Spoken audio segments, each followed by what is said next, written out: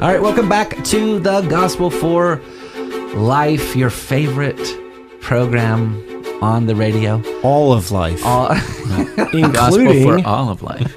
My name is Josh Bells. I'm one of the co-hosts. I'm one of the pastors at the Well Church. Another pastor is here with us, Pastor Paul Lure, also from the Well. Glad you're here today, brother. Me too, brother. And then Ben Rao, one of our pastoral interns. Glad you're here. Me too, yeah. You're sitting in Russ's spot. I feel know, it's strange, isn't it? I feel a certain antagonism towards you right now. I can't put my finger on it, but Please don't hurt me, Josh. Not again. And I'm moderating. I'm sitting in the familiar chair. Yes. Jonathan Van Hoogen from Dayspring Reformed Church. and we are here to talk about Christian education. We have been doing so the last several days. And I would just say, if you've missed any of the last couple programs, please just go subscribe to our podcast. You can find it even on the website, 94.1, 94.1 The Voice. Is that the website? Okay, talking to our producer. 94.1thevoice.com. You can find our program in the archives. So we're in the middle of July. Next month, many of you are sending your kids to school, wherever that may be. And the Bible talks about Christian education. Now, I believe that one of the greatest myths of the last century is that education is a neutral task, that all subjects, math, grammar, history, etc., can be taught without reference to religion. Education is neutral, they say. And neutral or neuter, it just means neither one or the other.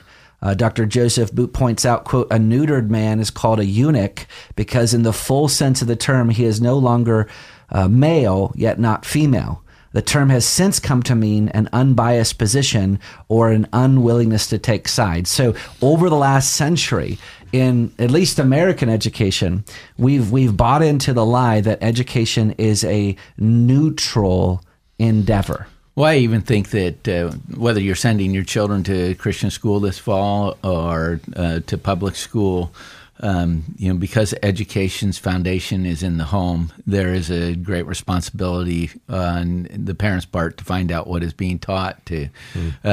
Because even sending your children to Christian school, there's some deprogramming that needs to go on. One, your children are being educated by their peers. Two, the teachers themselves, have their opinions that they're sharing, and if it's a Christian school, it may not even communicate the very doctrines that you think are important. So you constantly need to, be presenting the program of your heart to your own children. Amen, amen. Well, I guess I just want to press the button a little bit harder. Okay, a little bit deeper. Is education neutral? I 100% agree. 100% agree that the parents are the ones that are most responsible for their children. So no matter what education they bring them to, they have the obligation before God to disciple them. No doubt. But I grew up so I remember I think that there's a lot of Christian parents who are waking up to how bad the public school systems are, and they're saying things like, man, it wasn't bad like this when I was a kid. Why can't we just go back to 30, 40, 50, 60 years ago when public education was safe? So I'm making the claim that it was never, quote unquote, safe because it was never, ever neutral. One of the things that Jesus said in Matthew 12:30 is, whoever is not with me is against me, and whoever does not gather with me scatters. And so Jesus is making the biggest either or statement possible. If you're not gathering with me, then by definition you're scattering. So this idea of a neutral education, it's fundamentally impossible. Well, we talk about how we know God. We know Him by two great books. We know Him by the book of nature. We know Him by the written revelation that He's given to us. Those are not conflicting things, but because of the fall of man, because of sin entering into the world, that knowledge of the book of nature is no longer neutral. It is filtered through our own preferences and our own ambitions and all these other things that are happening. My wife happens to teach at one of these for-profit colleges. I won't mention the name, but she's teaching a part on embryology and she's talking about when the ovum and the sperm come together and the zygote is created. This is before implantation in the womb. The textbook says an individual is formed at that point. This is science. This is that's the scientific understanding. And a little further on in this embryology, you got the within that zygote, there's DNA already that's going to determine whether it's an XY chromosome or an XX chromosome. And she says, as she reads actually literally from the book, she gives a very long pregnant pause. And it becomes almost uncomfortable. And the students begin to, somewhat giggle because they know where Mrs. Van Hoogen comes from. That the reason she's made that pause is she's saying, follow the science, follow this, understand this. This is not a neutral thing. Well, maybe to flesh it out, that was a helpful illustration, brother. I think the premise behind the idea that we need to have a quote-unquote neutral school system is because of the maxim that's almost unquestioned today. The maxim is this: it's wrong to impose your morals on other people. It's wrong to impose your morals on other people. Therefore, in the public school system, we have to have including those morals.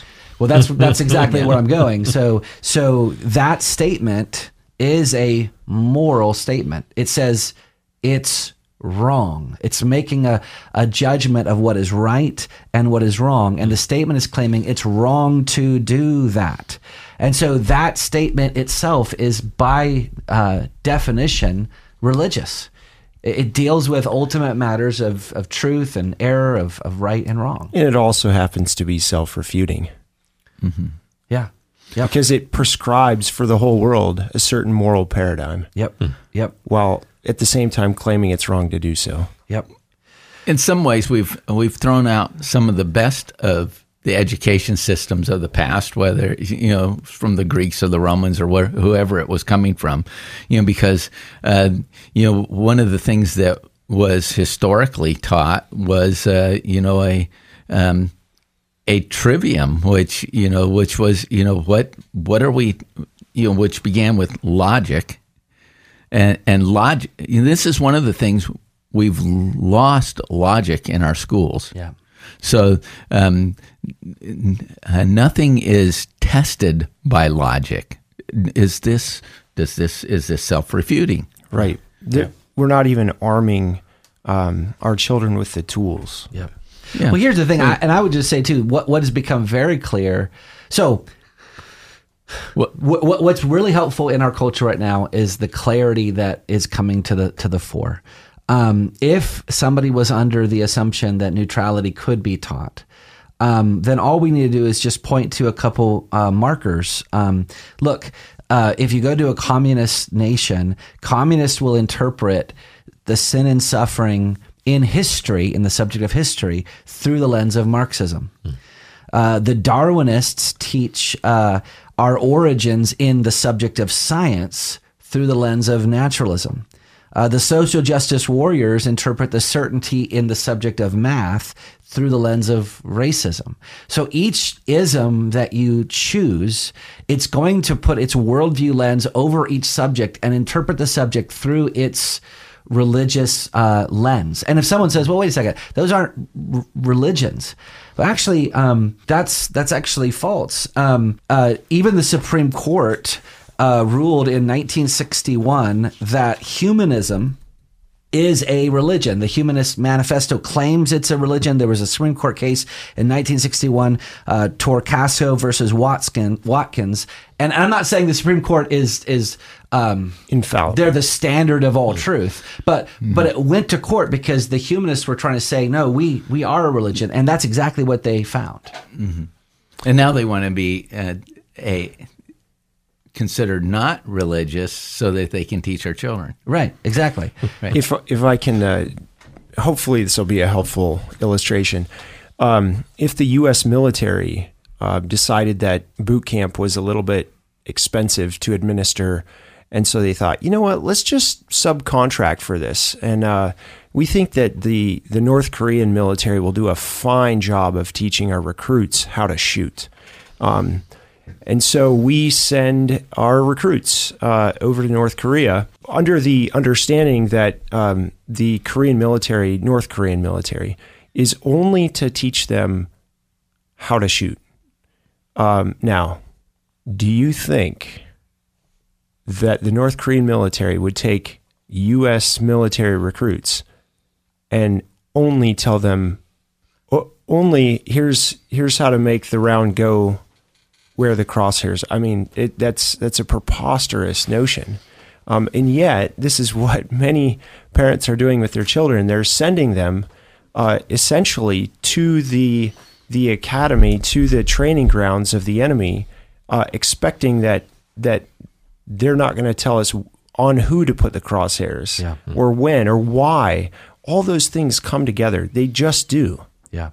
Let's just do a thought experiment for a second. Let's suppose that it was possible at some school somewhere in some suburb of some Midwestern state that it's possible to teach the subjects neutrally. Let's just grant me that. Would that be sinful or not sinful? Sinful. It would be sinful. Yeah. Why? Why would it be sinful to teach the subjects neutrally? Because either we're glorifying God or we're not. So if you're teaching something as neutrally as you can, that's clearly not bringing glory to God. Right. It's robbing education of the chief end for which it was made.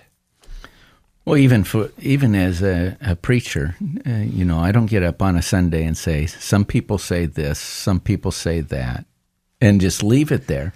The goal in preaching is to come to some understanding of a text and say, "Thus says the Lord." Mm-hmm. That's the real goal, and that was also the goal for our education is to direct the thought to its highest end. That's right. Amen. The chief end of education is to glorify God and to enjoy Him forever. Well, if you've missed any of these broadcasts on Christian education, of course, just go subscribe to The Gospel for Life. You can also find it on the archives of 941thevoice.com. Don't forget that this coming October 21st and 22nd is our annual Boise Reformation Conference. We have Dr. Joel Beeke back. He was one of the inaugural speakers in 2017. 2017. He was. And so it was great to have him then. It's going to be really wonderful to have him now speaking about the church. Yep, and his co-speaker is Dr. Derek Thomas. He's one of the Ligonier Fellows, so he speaks on the circuit with all the remnants of the R.C. Sproul ministry, great ministry. The title of our conference this year is The Church is One Foundation. If you go to reformationboise.com, you can register for free. This has been The Gospel for Life. We'll see you next time.